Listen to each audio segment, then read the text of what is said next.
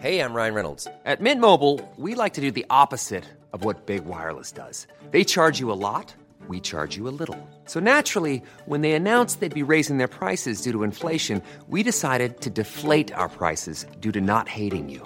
That's right. We're cutting the price of Mint Unlimited from $30 a month to just $15 a month. Give it a try at mintmobile.com/switch. $45 up front for 3 months plus taxes and fees. Promo rate for new customers for limited time. Unlimited more than 40 gigabytes per month. Slows full terms at mintmobile.com. Tired of ads barging into your favorite news podcasts? Good news. Ad-free listening is available on Amazon Music for all the music plus top podcasts included with your Prime membership. Stay up to date on everything newsworthy by downloading the Amazon Music app for free or go to amazon.com/news ad free. That's amazon.com/news ad free to catch up on the latest episodes without the ads.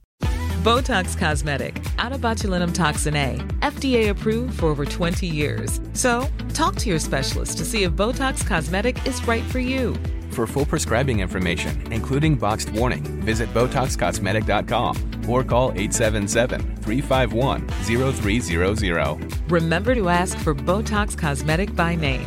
To see for yourself and learn more, visit BotoxCosmetic.com. That's BotoxCosmetic.com.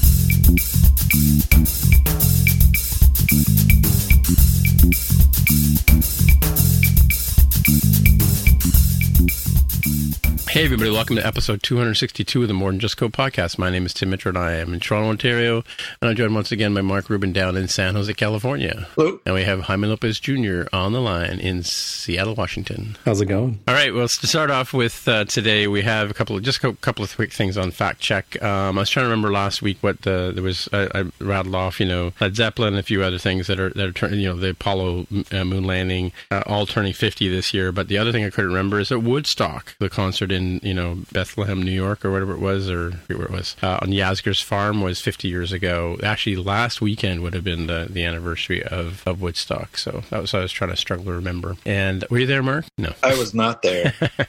Were your parents there? In theory, I could have been. Yeah. But I was not. No, my parents were about as far from the type of people who would go to Woodstock as you could get. As you could get. Yeah. You sure about that? I am 100% sure. All right. Okay. Yes. And the other bit of fact check here, and I got two links here for the show notes, is what I was actually thinking about last week when I talked about using your house wiring as networking, is there is a networking technology or system or whatever called power line networking. And you can still use it. And Netgear has a few pieces of equipment, and basically it's like extending your home line network. You can put like an access point here in like in the basement and wire it in via Ethernet into your network, and then plug it into the hydro lines, as we call them here in Canada, the electrical power lines in your house, and then go to another junction box in the house and put an access point up there, and that will actually extend the network using your own home network. So it's kind of it sounds a bit dodgy, but apparently it does work. And I think you were saying last week, Mark, that the wire does have the capacity to carry, the copper does have a capacity to carry that kind of signal, right, for networking? Yeah, reasonably so. I mean, so you're not going to get a gigabit, but you can get something decent. Yeah. So anyway, like I said, Netgear still sells some adapters for that purpose and so on and so forth. All right, and I think, actually, now that I think about it, I think the wireless network isn't quite up to the speed of gigabit yet, is it? Wireless? Fiber is, yeah, okay. All right, so we have some Ask Him TGC, so I'm going to throw over to Jaime. What do you got there? Yeah, the first one is actually pretty timely because friend of the show, former guest host, and bug smasher enthusiast, Greg Heo, says, I think Tim was remembering power line networking, not the home automation thing Mark was thinking of. 10 megabits per second speeds. Ooh, so there you go. Right in line. I'm not sure if you saw that one, but that's related to what you were just talking about. Sure, yeah. What else you got? Paul Wilkinson says, at about 4:28 in this week's episode, Tim Mitra mentioned how semantic developers can be. I think he meant pedantic developers can be. Yeah, the sad irony of this tweet. But yes, and then your subtweet about entomologists. I wonder if it bugs people to get their name wrong. If we had a production values, we'd have like the drum rim shot, the cymbals playing right now. Well, semantics is the study of language and words and that kind of stuff. So it is kind of you know. Developers are semantic. Yeah, but they are pedantic and picayune, as I said, and I put insufferable usually fits as well. So yeah, but and maybe my pick later on might help with that too. What else you got, Jaime? Next couple we've got from a friend of the show, Rob Whitaker, says, "Hey Jaime, just listen to MTJC. He did a good overview of the Domino's thing. The one thing you were unsure about regarding the standards changing. This is in reference to us talking about the accessibility for the visually impaired and the Domino's lawsuit. He says that the Department of Justice uses the WCAG to determine if a service is accessible. The last major update to the WCAG was 2008. They don't update very often." So for those who's driving at home, what does the WCAG stand for? So I clicked through on the very helpful link that we will also include in the show notes for those of you driving home. Web Content Accessibility Guidelines. Ah, right. Okay. Yeah. Which the last revision was December 11th, 2008. Interesting. Cool. All right. Well, my first story here in the follow-up is relating to the Apple TV Plus, which we were speculating about a couple of months ago, and I can't remember what we landed on in terms of the price, but it's now been announced, I believe, or it's been leaked. Let's just double check that it'll run free for a few months. We're not sure how long the trial is, or does it say in the article? But it'll be $9.99 USD for those of you who want to join up with the Apple TV Plus. And we talked about this on Spotcast too, I think, right? And the fact that it's like taking on, Amazon and Netflix already have established, and Hulu, I suppose, already have established services. Disney's coming in with one, AT&T, Comcast, NBC Universal. I think MTJC is probably going to come up with a channel next year as well. So what do you think about that, Jaime? I mean, the pricing seems okay, or at least it will be in the future if they truly are going to launch. Is that undercutting Netflix's current price, by the way? Yes. I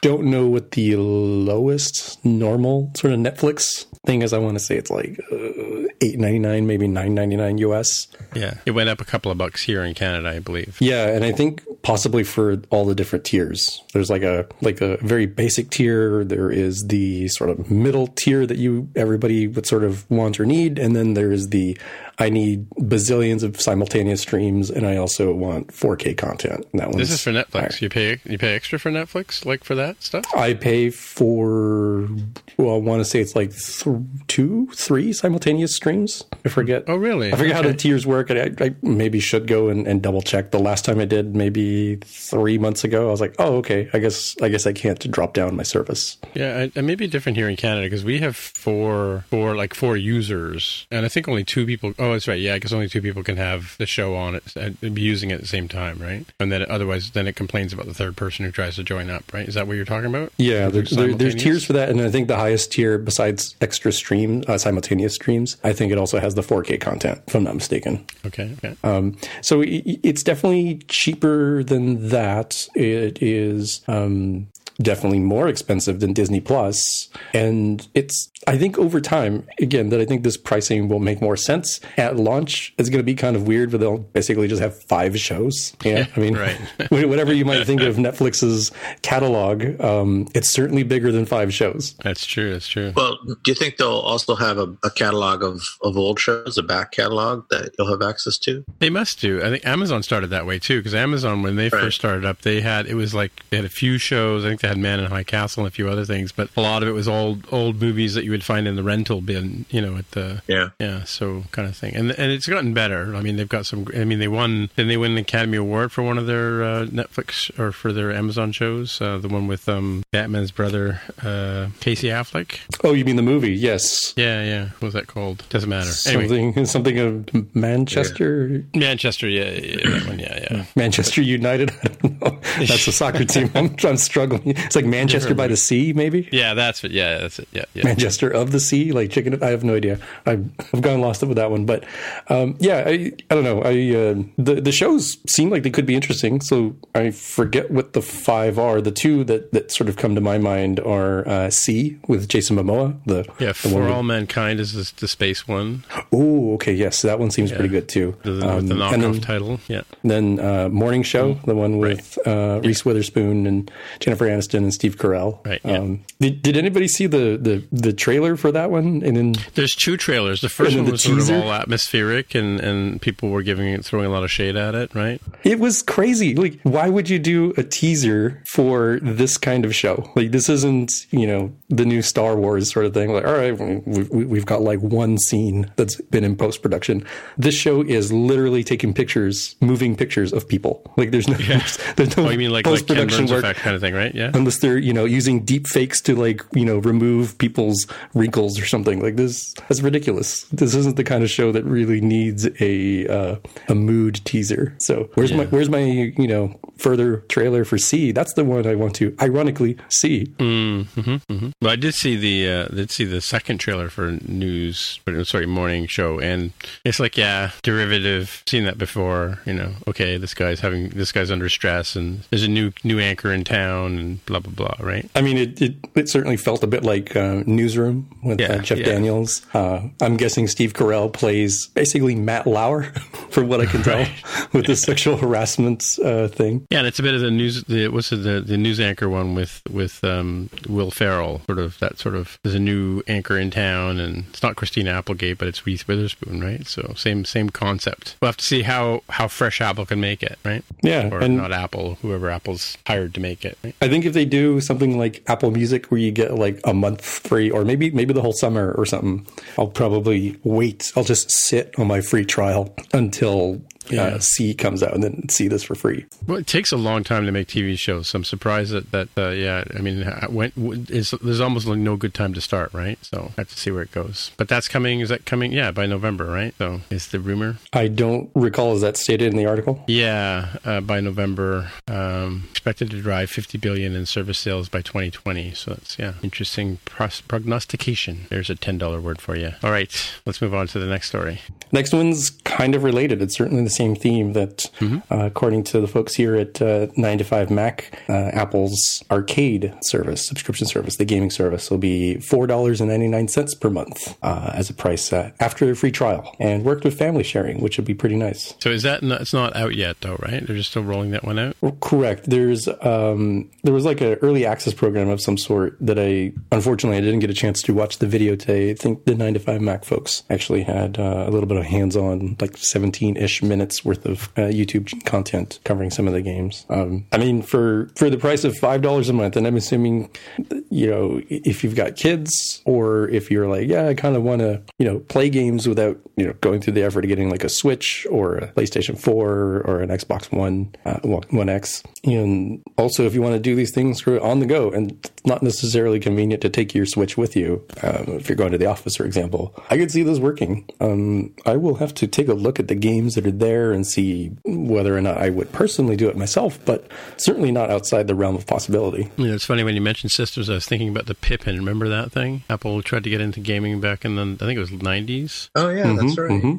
Yeah. They also had an they had a Mac TV as well, which is all black with a black keyboard and a black mouse, right? It had a built-in TV tuner. I don't know if you remember that. Or when you guys were in grade school. Come on, let's move on. I wasn't in grade school. I know you weren't. I'm teasing Jaime. All right, well, here's the big news. Here we are. Yes. For U.S. customers, earlier this week, one day ago, actually, the Apple Card launched for all U.S. customers, so not just the people who got the early sort of invite or added themselves to the waiting list. I myself signed up for an Apple Card, and also am waiting for my Titanium card to show up. The very same Titanium card that, in very classic fashion, they do not recommend you put in contact regularly with denim or leather, which boggles my mind. No denim? Hello, well, how is that going to work with like 99% of developers out there? I mean, your pockets, right? And that's assuming you just sort of let your cards dangle sort of free and untethered. What about wallets? Wallets tend to be made out of leather. Yeah, exactly. Yeah, that's kind of strange. Are they giving a reason? Is there some chemical chemical reaction between titanium and leather? Presumably there is. This is not like going to be like the Titanium Max, which aren't really titanium, or they're not. The surface is exposed to human touch is not titanium. It's made of titanium, but it's painted, right? So, and or we call it shellac cover or whatever, to a clear coat, right, to protect it. But you think these are just going to be raw titanium carrying around in your pocket? I assume it has like a glazing of some sort, or a shellac, as you mentioned. Yeah. No idea. It strikes me as like, oh, that's great. Do we have to buy like a sleeve for the thing now? Or apparently, I guess to buy a case. Yeah, a case. Get a sock for your card. And it would be magical if it changed color, right? Yeah, that would be pretty amazing. Apparently, it will actually change color, just like from all the smudging, just like it changes color in the Wallet app, which is something that I didn't know, because we were all very confused until Mark found that link. Yeah, so what link was that about? Like, you guys are tweeting about, or so you were slacking about the color change, and I guess it depends on what type of things you buy or the amount of money you spend. Is that what it's about? Yeah, so I got my card and installed it in my wallet last night, and the first thing I noticed was it was just completely white, which was very different than all the pictures that I've seen, which have this multicolored thing. So I was kind of confused and asked Jaime, who had also just got one, what color his was. And then I went online and did a search and found an article that we can find the link for that says that the colors, this is kind of interesting, the colors that you see on the card in your wallet are actually determined by what you've been buying. So that each category has a different color, and depending on the ratio of one category to the next category, you'll get different colors showing up on your card. Just kind of a cool, fun gamification kind of thing. Interesting. So I have a couple of questions about this. So, Wallet kind of works across your devices if you have an iCloud account. So are you required to have an iCloud account with this, or is it only for like iCloud syncing to have, like if I want to have the wallet on my iPad and my watch and my phone and my Mac, presumably, right? As far as I know, Wallet does not sync through iCloud. You have to put each card, at least for credit cards, you have to put each card in separately on each device. Right. And I guess it gets verified by, like in the case of our bank cards up here, they get verified by the banking organization before they actually become a card you can use on your iOS device. Is that similar with the Apple Card, do you think? I think it is, yes. Yeah. Now, it's a really interesting question whether the same thing is true about just regular passes or concert tickets or whatever that you put in your wallet. So I'm actually trying to check that right now. Yeah, I don't know. Do we even have Wallet on iPad? I can't remember. I don't think we do. I'm opening my iPad now. On the phone somewhere. Do we have it on our Macs? No. I think regular passes must sync through your Apple ID in some sort of way, because I'm looking at passes, and I have passes here on my iPhone 10 back to like 2014, maybe 2012, 2013. Mm-hmm. So I don't think I keep all my passes. I don't know about you, but I keep I don't keep like Eventbrite and stuff. So I will keep things like I'm looking here at the Apple TV Tech Talks whenever those happened.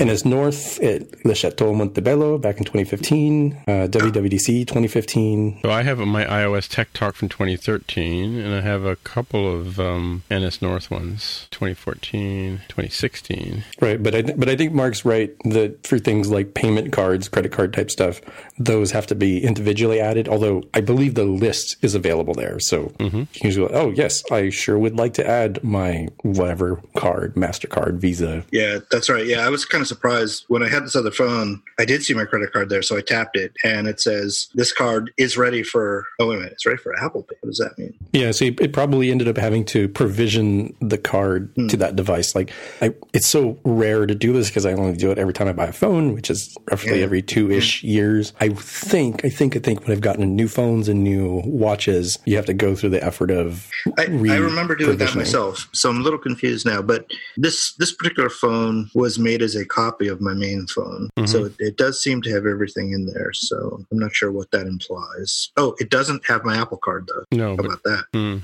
Yeah, no, I think you're right, because in my case, like when I look at my wallet, I have two payment cards in here, one Visa card and my debit card, and they sort of float above my tickets and stuff like that, like event passes, right?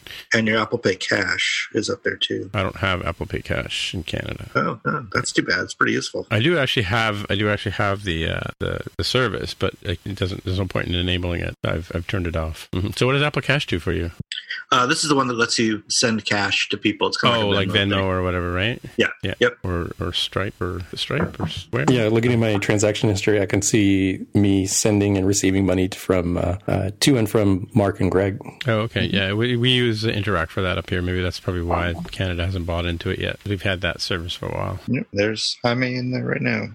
Speaking June 9th, 2018. So have you been able to use the Apple Card anywhere? Like, what's the big? I mean, I get that it's out Apple and shiny and it has an Apple on it, but what? I haven't used it. The place where I went for lunch today does not take Apple Pay, so I couldn't use it. Oh, I've used it once, so the instant provisioning worked for me. I went to the eye doctor, got an eye exam, got some extra stuff, paid for it using my with Apple Pay, using my Apple Card. Yeah, and it's still a pending transaction, so I can't see what is happening with the daily cash stuff. But it shows up pretty nice, and as mentioned, my card shows up as red because that is the color for the health category. Okay, and it's a payment, a cash back card. Is that the concept behind it? Yeah, I think they talk about it here in the article. So 3, 2, and 1%. What is it? 3% daily cash on all purchases made directly with Apple, including at Apple stores, Apple.com, App Store, iTunes Store, and for Apple services. 2% every time they use the Apple Card with Apple Pay, and 1% for everything else, which is almost certainly going to be stuff like card not present. If you use the details that you can get from within Wallet, shopping online, for example, that doesn't support Apple Pay, or using the physical titanium card. But what about the interest rate on the credit? Yeah, their onboarding is it's a little basic. And I say that as somebody who's worked at a competitor, so I'm probably a little grumpy when it comes to how they do their IDV, the identification document verification, and a couple other things. It seems a little jank, if you ask my opinion. But it works, reasonably well. And the rate that I got, I think it's something like 12.99 to 23.99, roughly. So what does a variable rate mean, though? Like, I don't understand that. Varies with the prime rate, I think. Well, my impression was they determined the rate based on your credit score. Right. So it's not necessarily, it may be, but when I read it, I didn't get the impression that it was variable over time. It was just you were given a certain rate based on who you were. Oh, so it's not a variable APR. It's just the one-time check. That was the impression I got, although I could be wrong. Yeah. So it's kind of funny when I was thinking about it, Tim, I was like, it almost doesn't matter what the dang rate is. I'm fortunate enough that I just am able to pay off my credit cards, just completely zero out the balance every month. So I effectively pay 0% interest. Right. Gotcha. Yes. Yeah. I do the same. So with reward cards, getting free points, and in this case, 3, 2, and 1% back. Again, not a financial analyst, not a CPA. If I get hit by a bus and survive and, end up getting behind my bills, there's a reason revolving credit is a very risky thing. And fire is risky, make sure you don't leave the stove on overnight sort of thing. But I think mine came out to like $17.99. It's like, oh, that's high. It's like, what's wrong with my credit score? I was actually quite surprised because I have a very high credit score, and I got a 17.99%. Yeah, I was wondering, who the hell's getting the 12.99? Kim Kardashian and Justin Bieber? Maybe so. Yeah, I wonder. Yeah, it's a game. Yeah, interesting. Well, fortunately, because I work for a financial institution, I get a good rate on my cards. Better than Apple. Well, anyway, okay. Is that because they can just garnish your wages since you're an employee? I suppose they could, right? I've always wondered about that. I wonder if that's even legal to do. I think it's part of the golden handcuff too, right? Because what am I going to do? I'm going to leave and lose my credit? What? Yeah. You can't quit until you pay your card off. Speaking of golden handcuffs, like the one thing that's interesting is there are partner programs for things that go beyond what Apple provides that you can get 3% back on, like notably Uber and Uber Eats. If you use Apple Pay using the Apple Card, supposedly you qualify for the 3% as well. I've not tried this myself. What is that? Because Apple's getting a cut of Uber? I have no idea. Somebody somewhere has decided this is good and may or may not have exchanged big bags of cash. Yeah, I don't know. I have a feeling these rules have all been laid out by financial analysts and like expert lawyers who are in the financial game. They're not. This isn't kid stuff, right? So they're not fooling around. Well, it's Goldman Sachs. You know, Yeah, even they certainly know quite a bit about extracting money from people. So they know what they're doing. Right. And so as a regular person, like, can anybody go to their bank and get a card? Like, how does Goldman Sachs fit into the grand scheme of things as financial institutions go in the U.S.? Like, are they top well, notch? Goldman Sachs is mainly an investment bank. Okay. But they are kind of considered the top one in the U.S., the biggest one in the U.S. Okay. Yeah, this is sort of their getting their tippy toes into the consumer banking side of things. Yes, right. Oh, is it? Okay. Yeah, it seems to be that's why they decided to, per Apple's sort of requirement, they give up the ability to analyze and resell data about you, which they would normally do, right? The credit companies normally do. Speaking of which, or at least sort of vaguely related, I'm not a lawyer, so I'm not suggesting you do this, but if you wanted to do this, if you wanted to opt out of the arbitration clause, just sort of standard procedure for these sorts of things, you have like 30 to 90 days, something like that, after you open the account to do so. If you do go this route, I would suggest you do what I did, which is do it through the messages route. So just go take a look at your card details and wallet. There's the little, 3 dots, ellipsis sort of thing.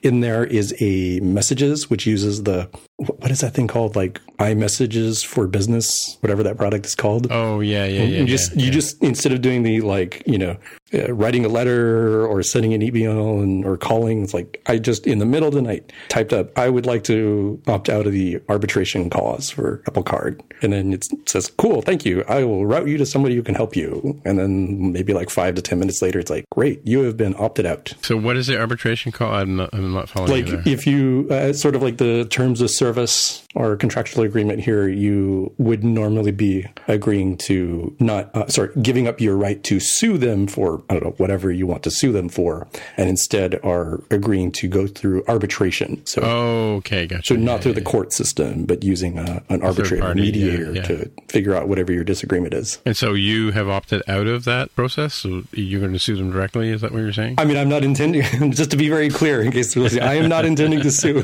Please don't close my account. They don't listen to this show. But for me, we could go down like the ethical and moral standings around arbitration clauses and using those to avoid class action lawsuits.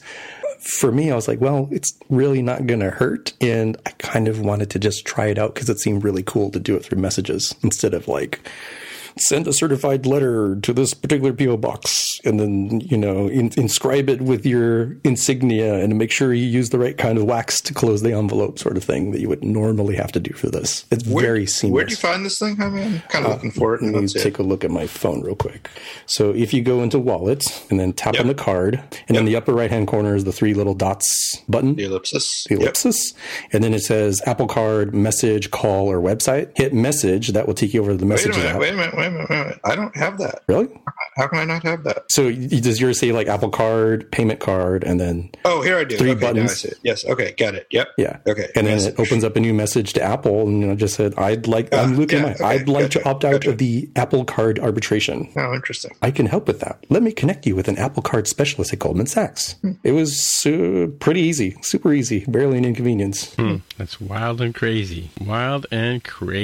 Cool. All right. Everything you might ever want to know about Apple Card, but we're afraid to ask. So the last question I have for you guys, though, is do you really need another? Apparently, it wasn't everything you wanted. Yeah, I did think of a question that before I said that, but and I just remembered it. So the question is this: do you really need another credit card? No, not even close. No, I got it because it was free and kind of fun. If there was a yearly fee, I wouldn't have done it. Oh, so it is a yearly fee. There's no yearly fee. That's another advantage. Fee. Yeah. Right. Yeah. I think there's also no late fee for payment, which makes me a little unclear how that works. Like, what's the penalty for like you deciding to never pay back your balance? And the other thing is, I think there is, and I might be wrong, but hopefully somebody will correct me. I don't think there are any charges for international banking fees, like using your credit card internationally. Interesting. Yeah, there's got to be because why wouldn't people just sign up for it and then, like you said, just never pay off the minimum amount or whatever, right? There must be a minimum payment you're supposed to make. Yeah, normally I think the late fee is, usually if you pay within, or if you miss your due date, they'll charge you like $25 or something like that. And there's still an expectation that you're going to pay, within that month. If you don't ever pay again, then things get much more serious quickly. But the $25 or whatever the amount is just it's just another way for them to make money because you forgot to send in your on time, and it got there a day late. It's kind of I suppose it could be considered a bit unfair. It's interesting, because we had a insurance company, but they tried to open a banking service here in Canada, and I guess there wasn't enough customers for them, and so they've withdrawn the service and they forgave everybody their balances. Wow! Oh yeah. I did see that. Chase. Where do I sign up? it was like Chase getting out of Canada, right? Was it Chase? Yeah, it was somebody. Yeah, it was just recently, right? Yeah. I guess they decided whatever the balances were. It was Chase. Maybe it was Chase. It wasn't worth doing the normal things they would do to try to claw back that value. So you think it was Chase, not? I thought it was Chase, not Manulife. I mean, so J.P. Morgan Chase is when I say that, right? And all the things they own, like Merrill Lynch. Oh wait, that's Bank of America. Whatever it is they own, right? Like after consolidation, they own like a bazillion things. Yeah, right. It's I found the headline. It says Chase forgives Canadian credit card. Yeah, Chase Bank wipes out Canadian customers' credit card debts. So, yeah, weird, eh? Like, wow, I have a Chase card. They don't do that for me. No, that's too bad. Yeah, and then people are saying, "Can you forget my debt too?" Yeah, interesting. I guess there just wasn't enough traction, and they just took off, ran away, took their ball, and went home. Alrighty. Okay, so what's new and exciting in the world of Apple Watches, Jaime? Yeah, speaking of getting in debt and using the Apple Card, apparently new ceramic and titanium Apple Watch models have been spotted in the watchOS 6 beta, and people are expecting those to be announced when the next iPhone announcement comes, which we haven't even touched on, but I guess all spoilers of that one, it's supposedly September 10th. Mm-hmm. Do we have a link for that, or no? I can find one. That's okay. There's actually a link in the article itself. Interesting. This was based on some sort of placeholder art that says hold for release. So we don't currently have a ceramic watch. We had one in the past, right? The infamous white Apple Watch, right? 2, I think, had the ceramic. Am I right? 2 or 3, yeah. Yeah, you're right. The Series 4 does not have ceramic. And now with the whole titanium thing, I'm like, should I also not let it touch denim or leather? I mean, it might cramp my lifestyle. Don't wear it. It's like the guitar in Spinal Tap. Don't even play it. It can't be played. Don't take this tag off. Don't even touch it. Yeah, this is. I've been thinking about the Apple Watch and whether I would upgrade this year. Granted, it sounds silly to start planning it out when I don't even know what the dang thing does. Right? Yeah. Maybe it's got like, it checks your blood pressure. It tells you have glaucoma. I don't know what it'll do. The rumor is it can actually tell time too. And does it play Nickelback songs? Yeah, probably. Yeah. So from a functional standpoint, I don't really need a new one because the Series 3 I have is actually, it's pretty dang fast. Like they hit that nice, bit of the curve that it's fast enough. Certainly, I've seen people with 4s and it looks like it's nicer to have a larger display. But I might be interested in trying out ceramic or titanium just as a fashion and kind of a coolness sort of factor. Yeah, the ceramic looks pretty cool. I like the look of it, but I recall it was like $1,000 more expensive or something. It wasn't inexpensive. But here's the ultimate more than just code follow-up question. You ready for it? Mm-hmm. Okay, go for it. Has Buckethead ever covered a Nickelback song? No. You're emphatically true. You're emphatic with that, eh? Yeah, no, emphatic. Yeah, he has not. It'll be interesting to see if he has. Ooh, at Buckethead on Twitter, huh? Guess what I'm going to be doing after the show. All right. Okay, what's next, Jaime? It's the all Jaime show because I was busy this week. Yeah. Okay. Yeah, and this one I'm going to have a lot to say about, but introduce it. Yeah, some of these next things we're going to talk about are sort of more on just the general code side of things, not even necessarily related to mobile or necessarily related to Apple. It's the just code part of the show, right? Just code. All right. This is it's finally some code part of the podcast. Drum roll, please. Yes. So the team at Dropbox has posted this wonderful little blog post called "The Not So Hidden Cost of Sharing Code Between iOS and Android," and this talks about their recent change that they had originally a strategy to share as much code as possible between iOS and Android by using a shared C++ library. Madness. And sorry, madness.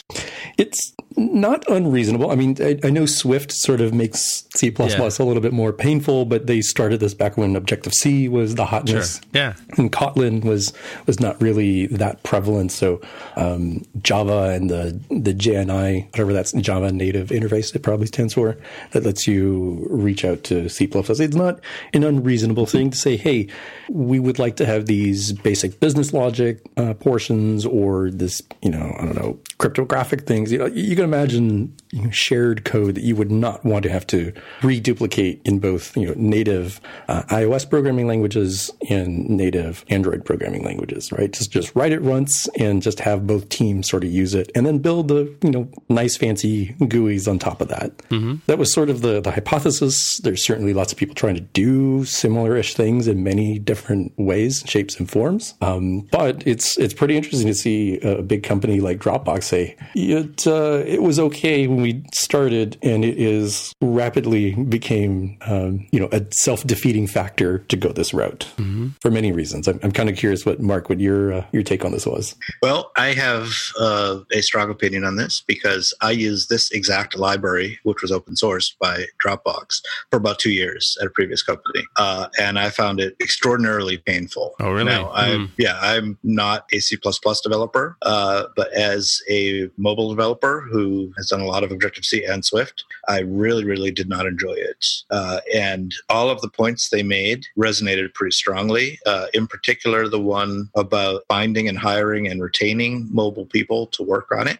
One of the reasons I'm no longer working on that was because of this precise library. I really had very little desire to write mobile apps in C++.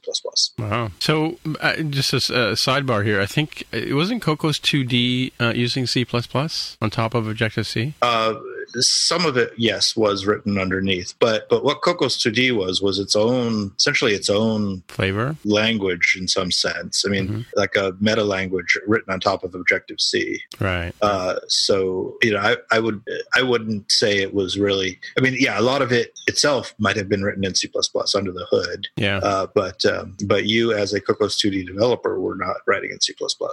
Right. Well, I think actually what I think maybe getting conflated here is that I think that when they moved to supporting Android, I think they started adopting more of the C++ stuff because I do recall in around version 3, I think they started supporting both environments, right? Well, I don't know. Maybe there was a time when Android didn't support C++ at all. Actually, okay, maybe I don't know, but maybe once it did, that's when they started doing this to make it more cross-platform. That's right, possible, right? Yeah, and I mean that got. I don't know if it's still around, but it got kind of squished by Unity. And is it Unity? Yeah. Well, and it was getting kind of long in the tooth anyway, just with the 2D sprite based. Yeah, and SpriteKit came approach. along. Yeah, exactly. Yeah. Yeah. SpriteKit, it looks a lot like Cocos 2D actually, and even SpriteKit is kind of being pushed aside now by SceneKit. Now the diehard SpriteKit developers out there are screaming at their phones. But it's a question Tammy asks a lot on Roundabout because she was a big fan of SpriteKit and SceneKit. Yeah. Yeah. In the article here, the things a couple sections that I'll just read out verbatim because they're sort of the key points was they kind of had two different problems here to resolve, to deal with, just people leaving the project and stuff.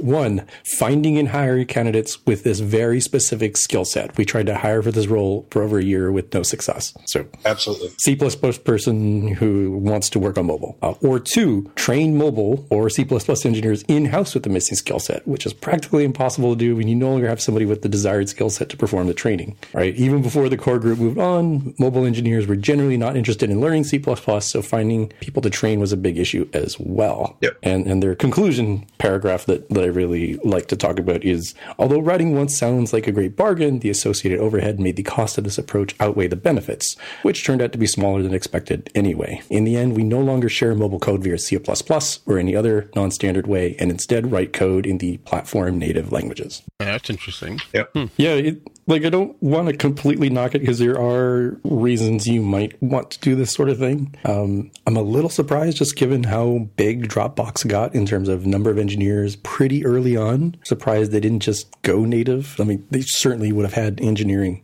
headcount to deal with it. This approach seems more like something you would do if you had sort of a very specific skill set or you lack headcount. I think it was the former. They had a lot of C++ experts, and when the only tool you got is a hammer, everything looks like a nail. Right. Yeah. Right. Mm-hmm. All righty. So yeah, I saw this article and I chuckled to myself. I have to be honest. Yeah, been there, done that. Got the T-shirt. Yep. It's kind of funny. It's almost like a little Rorschach test for people's opinions on things. If you followed any of the Reddit threads or Twitter threads, Hacker News threads, there are some people who agree with yeah, this is totally the right move. They should never have done it. And people said, no. Clearly they were just doing something wrong and they needed to have better C++ folks. Or other people said, no. Clearly the problem was C++. They should have done it in Rust or Go or Python or whatever your particular flavor is. Right. Yeah. All right. So what's next on our hit parade here? The next one is some highlights from GitHub about what Git 2.23 will give us. The things that I happen to like are, it's not even new features, really. It's just different names for existing features.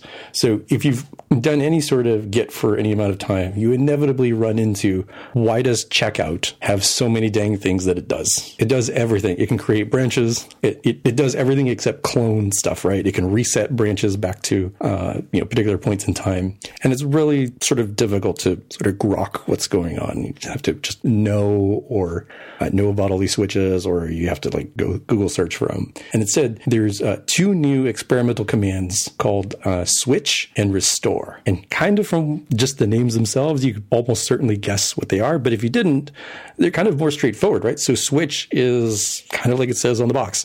It will switch branches for you, right? So instead of git check out this particular branch, git check out minus B, create a new branch and switch me to it. It will do that sort of stuff for you. And git restore does what you kind of would intuitively look for anyways, which is, oh no, I have messed up my working copy. I would like to restore it back to the pristine state it was before. Right. Yeah, that's a bit more intuitive than git checkout -- for sure. Yeah. I always just end up having to Google search those or search for it the one time and then write a little shell script or alias command at the very least that does the thing I would like it to do. Git undo sort of thing. Yeah, and it's always, you have to remember, do you want to do git reset or git revert, or right? Because they do very different things. And this one, it sounds like this one's sort of like a reset hard, right? If you're doing the whole branch, it looks like it is, right? But if it's a single file, it's like a git checkout -- except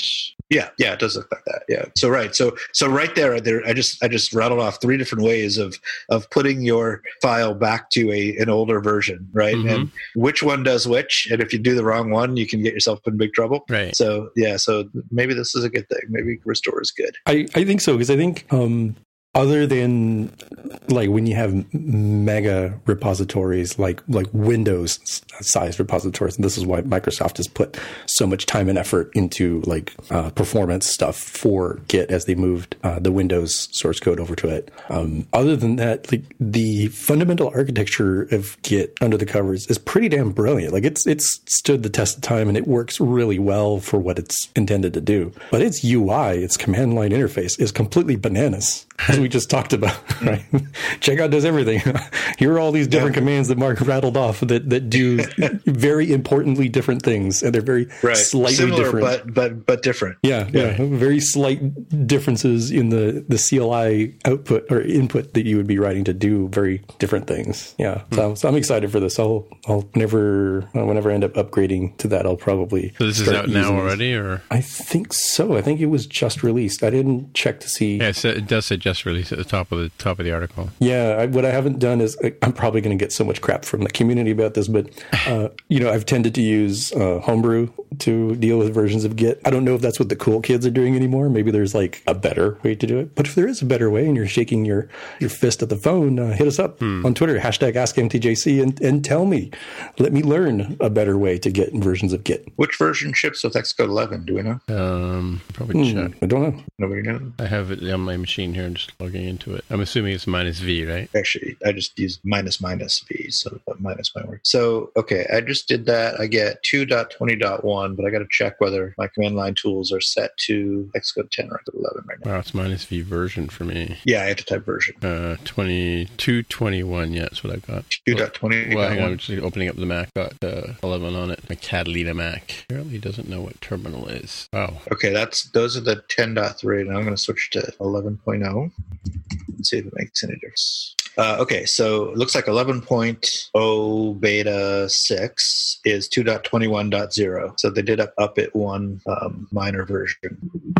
And this one that you just mentioned was 23? Yeah. Yes. So they're a couple behind. Yeah, that's reasonable. Mm-hmm. I guess about how most people would get it. They would just, unlike Jaime and his nasty homebrew thing, most people would just install with the Xcode tools, right? I mean, but it's not necessarily the latest and greatest, though. Yeah. Got to live on the bleeding edge. Yeah, it's true. The only way you'll bleed. I can't believe you're giving me...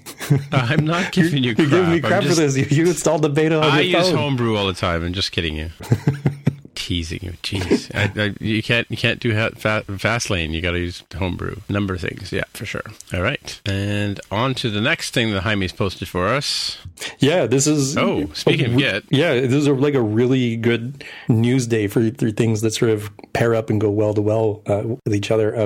Bitbucket has announced here that unfortunately they are sunsetting Mercurial support. So going forward, it'll be all Git all the time. And they've got a timeline here for key dates like February 1st, 2020. You will no longer be able to create new repositories with Mercurial.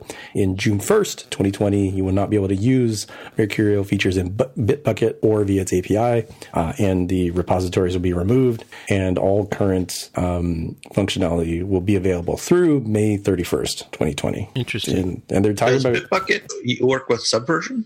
I don't know what they all support. As they mentioned here, they actually started out with Mercurial support as the only thing that they had, and they added Git later. I don't know if they support Subversion. I'd have to look. Mm-hmm.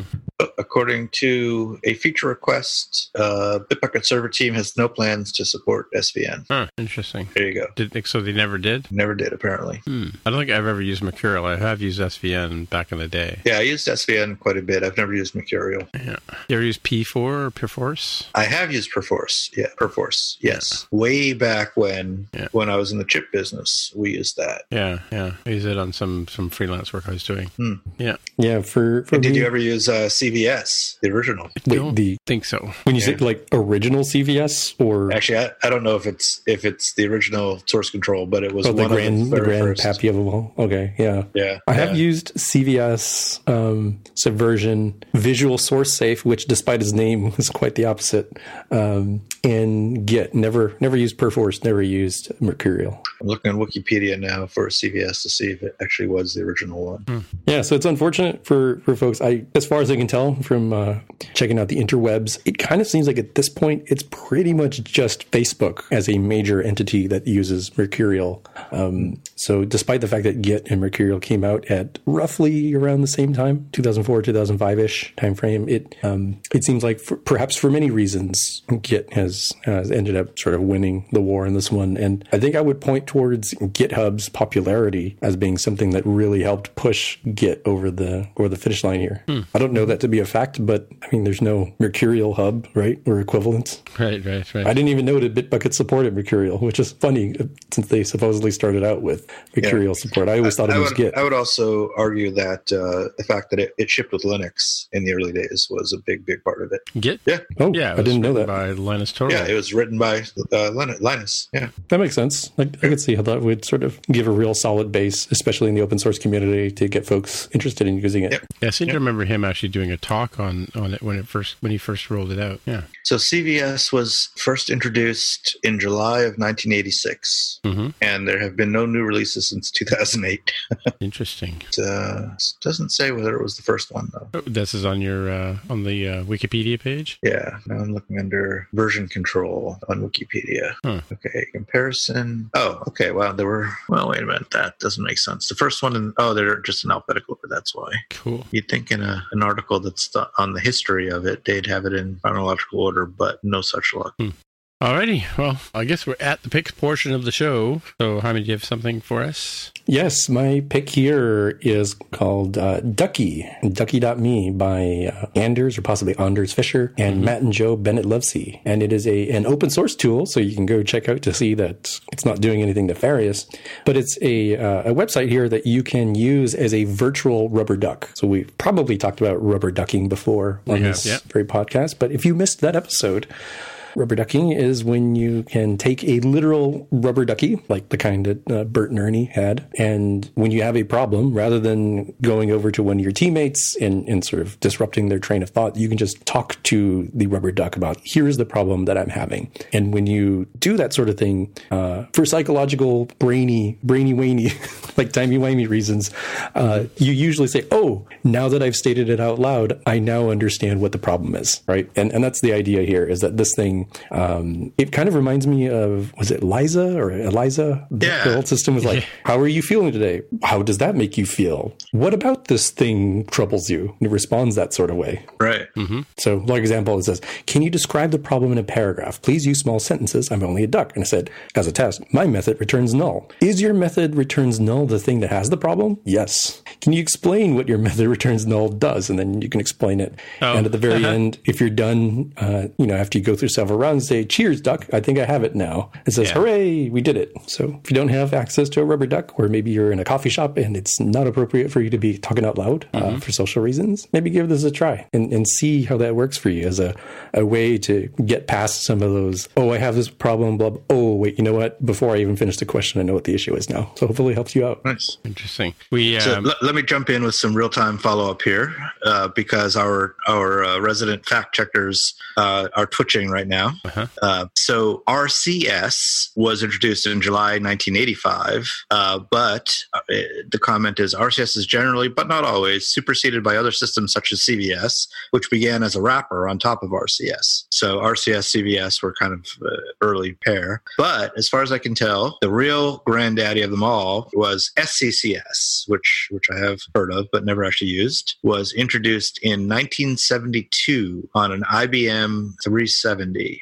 There you go. That, as far as I can tell, in this list at least, is the earliest one. SCCS is a really good name. Source Code Control System is what that stands for. It just tells you right out there, right on the tin, what that stands for. Yeah. I remember seeing that on some old, when I used to work on Sun workstations, there was always an SCCS directory. Makes sense. Yeah, but that was many moons ago. So I'm trying to find Graham Lee's Duck of Truth. I don't remember if you guys remember, we talked about the Duck of Truth a few episodes ago, like probably a year ago. A friend of mine, Graham Lee, he's going to be a guest on a future episode of Roundabout.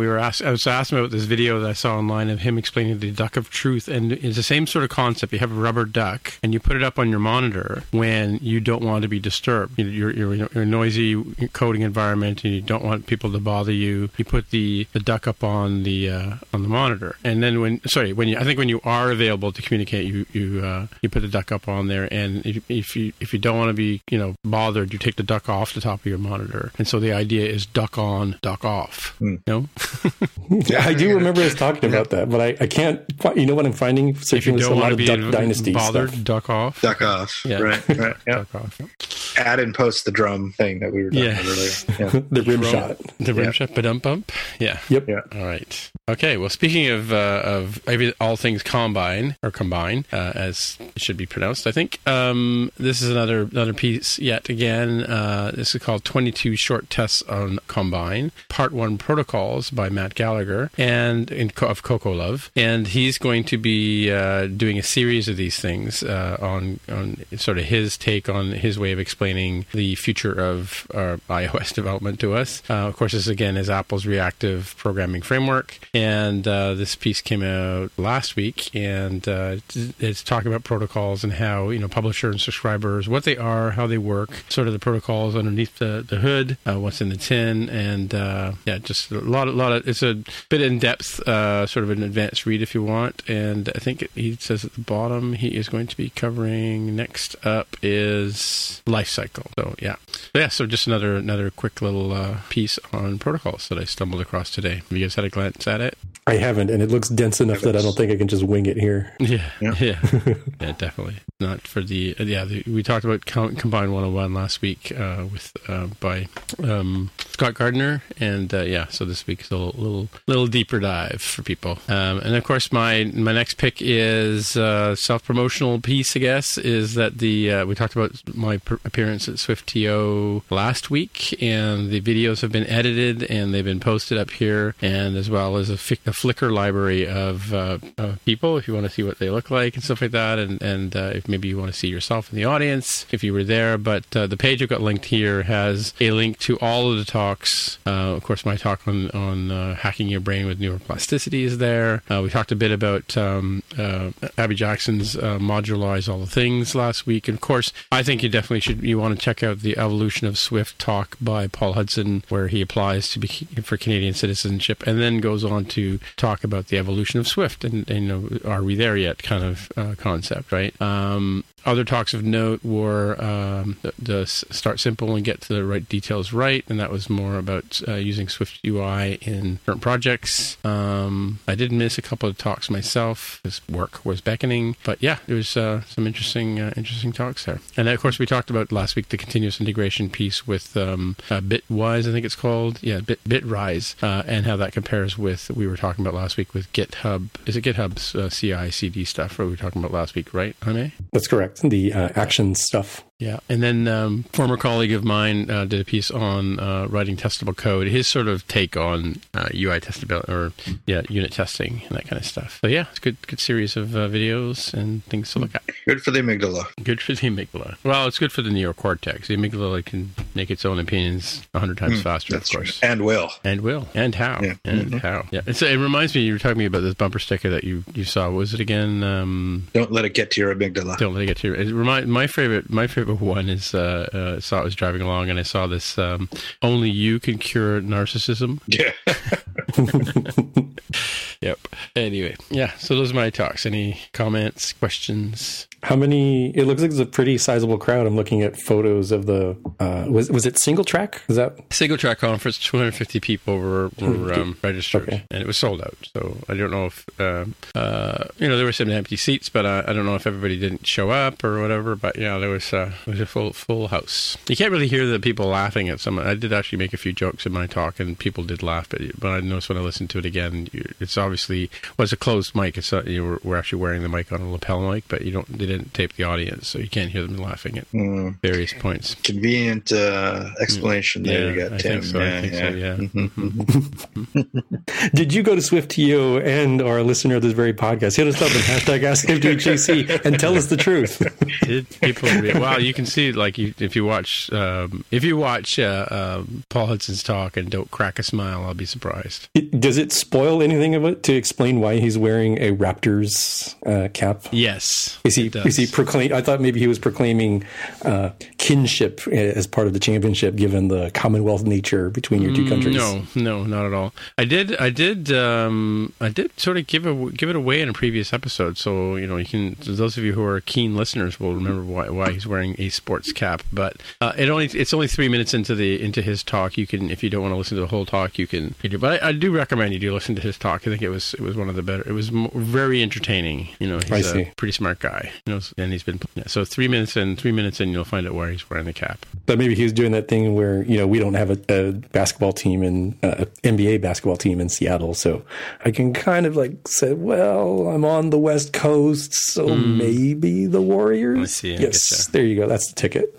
What about the Seattle SuperSonics, Jaime? Oh, sorry. See, that's exactly why. It's like, I gotta don't have a hometown team, so might as well jump onto the bandwagon then. You spend a lot of time in Portland, though, right? True. And if the Blazers would get a little further into the playoffs, maybe I would be like, there you go. That's my reason there. Yeah. The other talk I mentioned last week, getting back to the subject at hand, was called Building for the Long Haul, and that was the piece by Frank Corville, who talks about the sort of slow approach to getting SwiftUI incorporated into your app, your mega app. All right, so that's the name of that tune. All right, so I guess that's it for another week. So hey, Jaime, if people want to get in touch with you on the interwebs, where would they find you? I'm on Twitter as @DevWithAHair. And Mark, if people want to get in touch with you, I'm at markr@smapsoft.com. All right, and as I say every week, my name is Timitra, TIMMITRA on the Twitter machine is where you'll find me. And we'll talk to you guys in the future. Bye. Bye. If you want to find out more about the podcast or see the episode show notes, visit the More Than Just Code website at mtjc.fm. You can get in touch with us on the website or follow us on Twitter at mtjc_podcast. If you have feedback or questions, send us a tweet with the hashtag AskMTJC. If you like the show, please consider recommending us to a friend, writing a review on iTunes, or pledging any amount at patreon.com/mtjc. You can find details on how to help us out on our website at mtjc.fm/sponsor us. Thanks for listening, and we'll see you next time.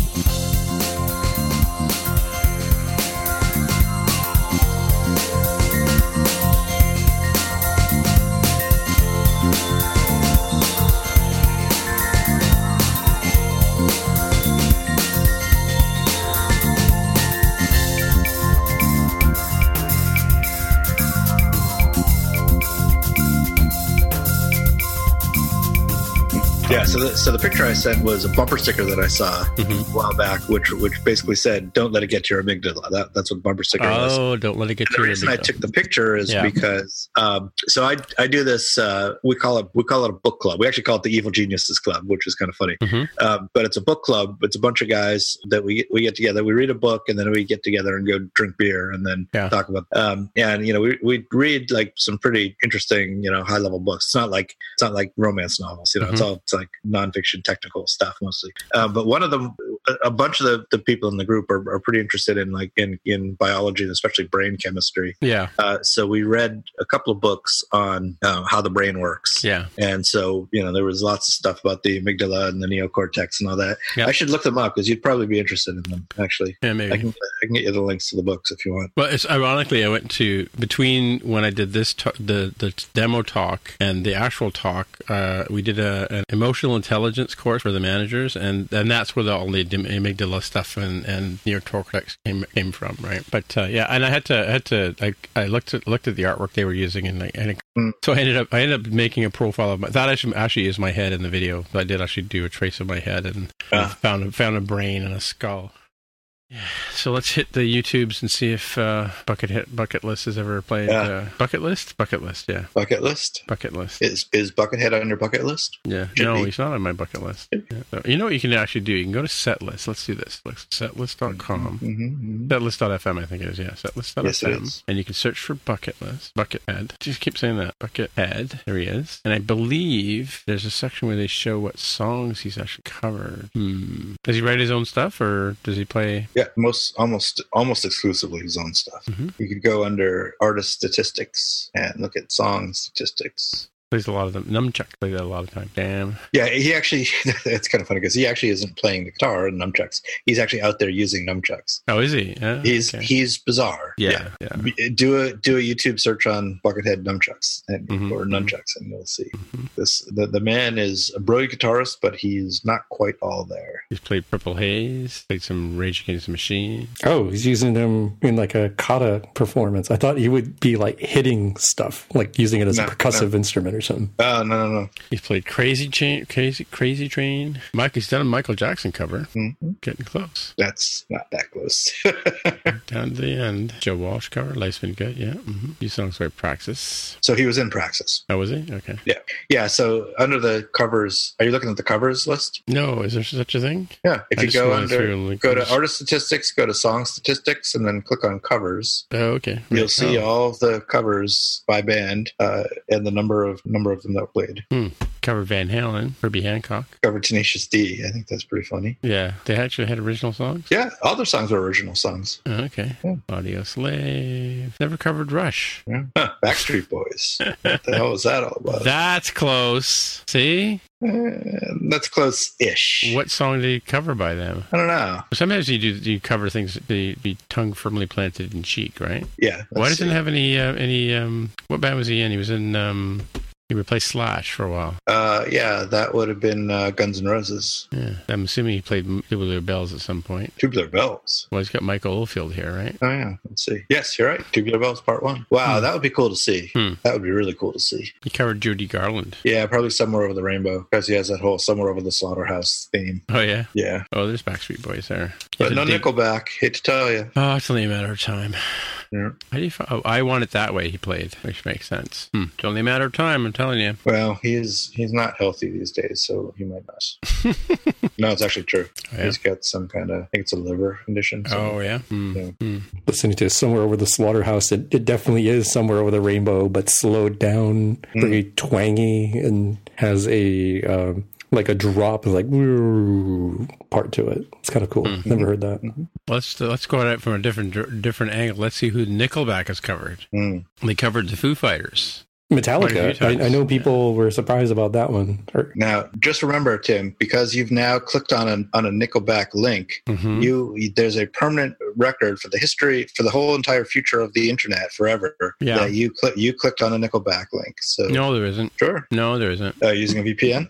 I'm using DuckDuckGo. Yeah, you trust it? Yeah. But were you looking at it on setlist.fm? Then once you leave DuckDuckGo to go to setlist.fm, you're no longer on DuckDuckGo. You're on setlist.fm. So I'm not logged in. Yeah, but they're keeping track of you. They have your IP address. I don't know that they're keeping track of you, but they certainly could be keeping track of you. Be interesting to go click on that little ghost thing at the top and see who's looking at you, who's watching you right now. The little ghost thing? Does it do that anymore? Remember Ghost Tree used to show you all the trackers? It changed. It's now Ghost Tree Lite, I think. Yeah, I guess it doesn't show you the trackers. I'm clicking on it. It won't stay open. Oh, and I got a Speedy Beach Bowl. Mine shows stuff like I can see a double click. I'm clicking on it. It just, oh, there we go. There's like a little carrot. I have 0 people following me right now. Man, I'm listening to this Nickelback cover of Sad But True by Metallica. It's really good. Nickelback covering it? Yeah. Where'd you find that? On the YouTubes. On the YouTubes. Nickelback covering Metallica or Metallica covering Nickelback? Nickelback covering Metallica. Yeah. And apparently they have a Tragically Hip cover. Really? This is like some meta stuff. Wait. Nickelback YouTube. So how did you find the covers on YouTube? I actually searched on Google, and one of the first results was a YouTube one. I assume if I do the same, let's see. Oh, Nickelback covers brings up a whole bunch of stuff. Like them covering or being covered? I think it's them covering Master of Puppets live in Montreal. Let's see.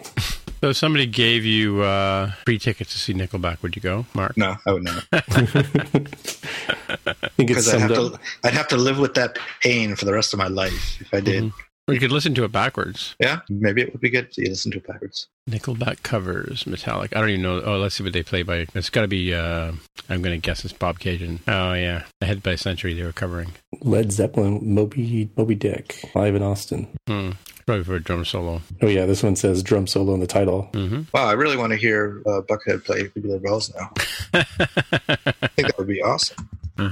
So I found a Buckethead clip where he does This Is Halloween from The Nightmare Before Christmas, which segues into the theme for Halloween, the movie with Jamie Lee Curtis. It's an interesting mix. Kind of partial to the Marilyn Manson version of This Is Halloween. That's the one I turn up a tunes, turn it up on my HomePod come October.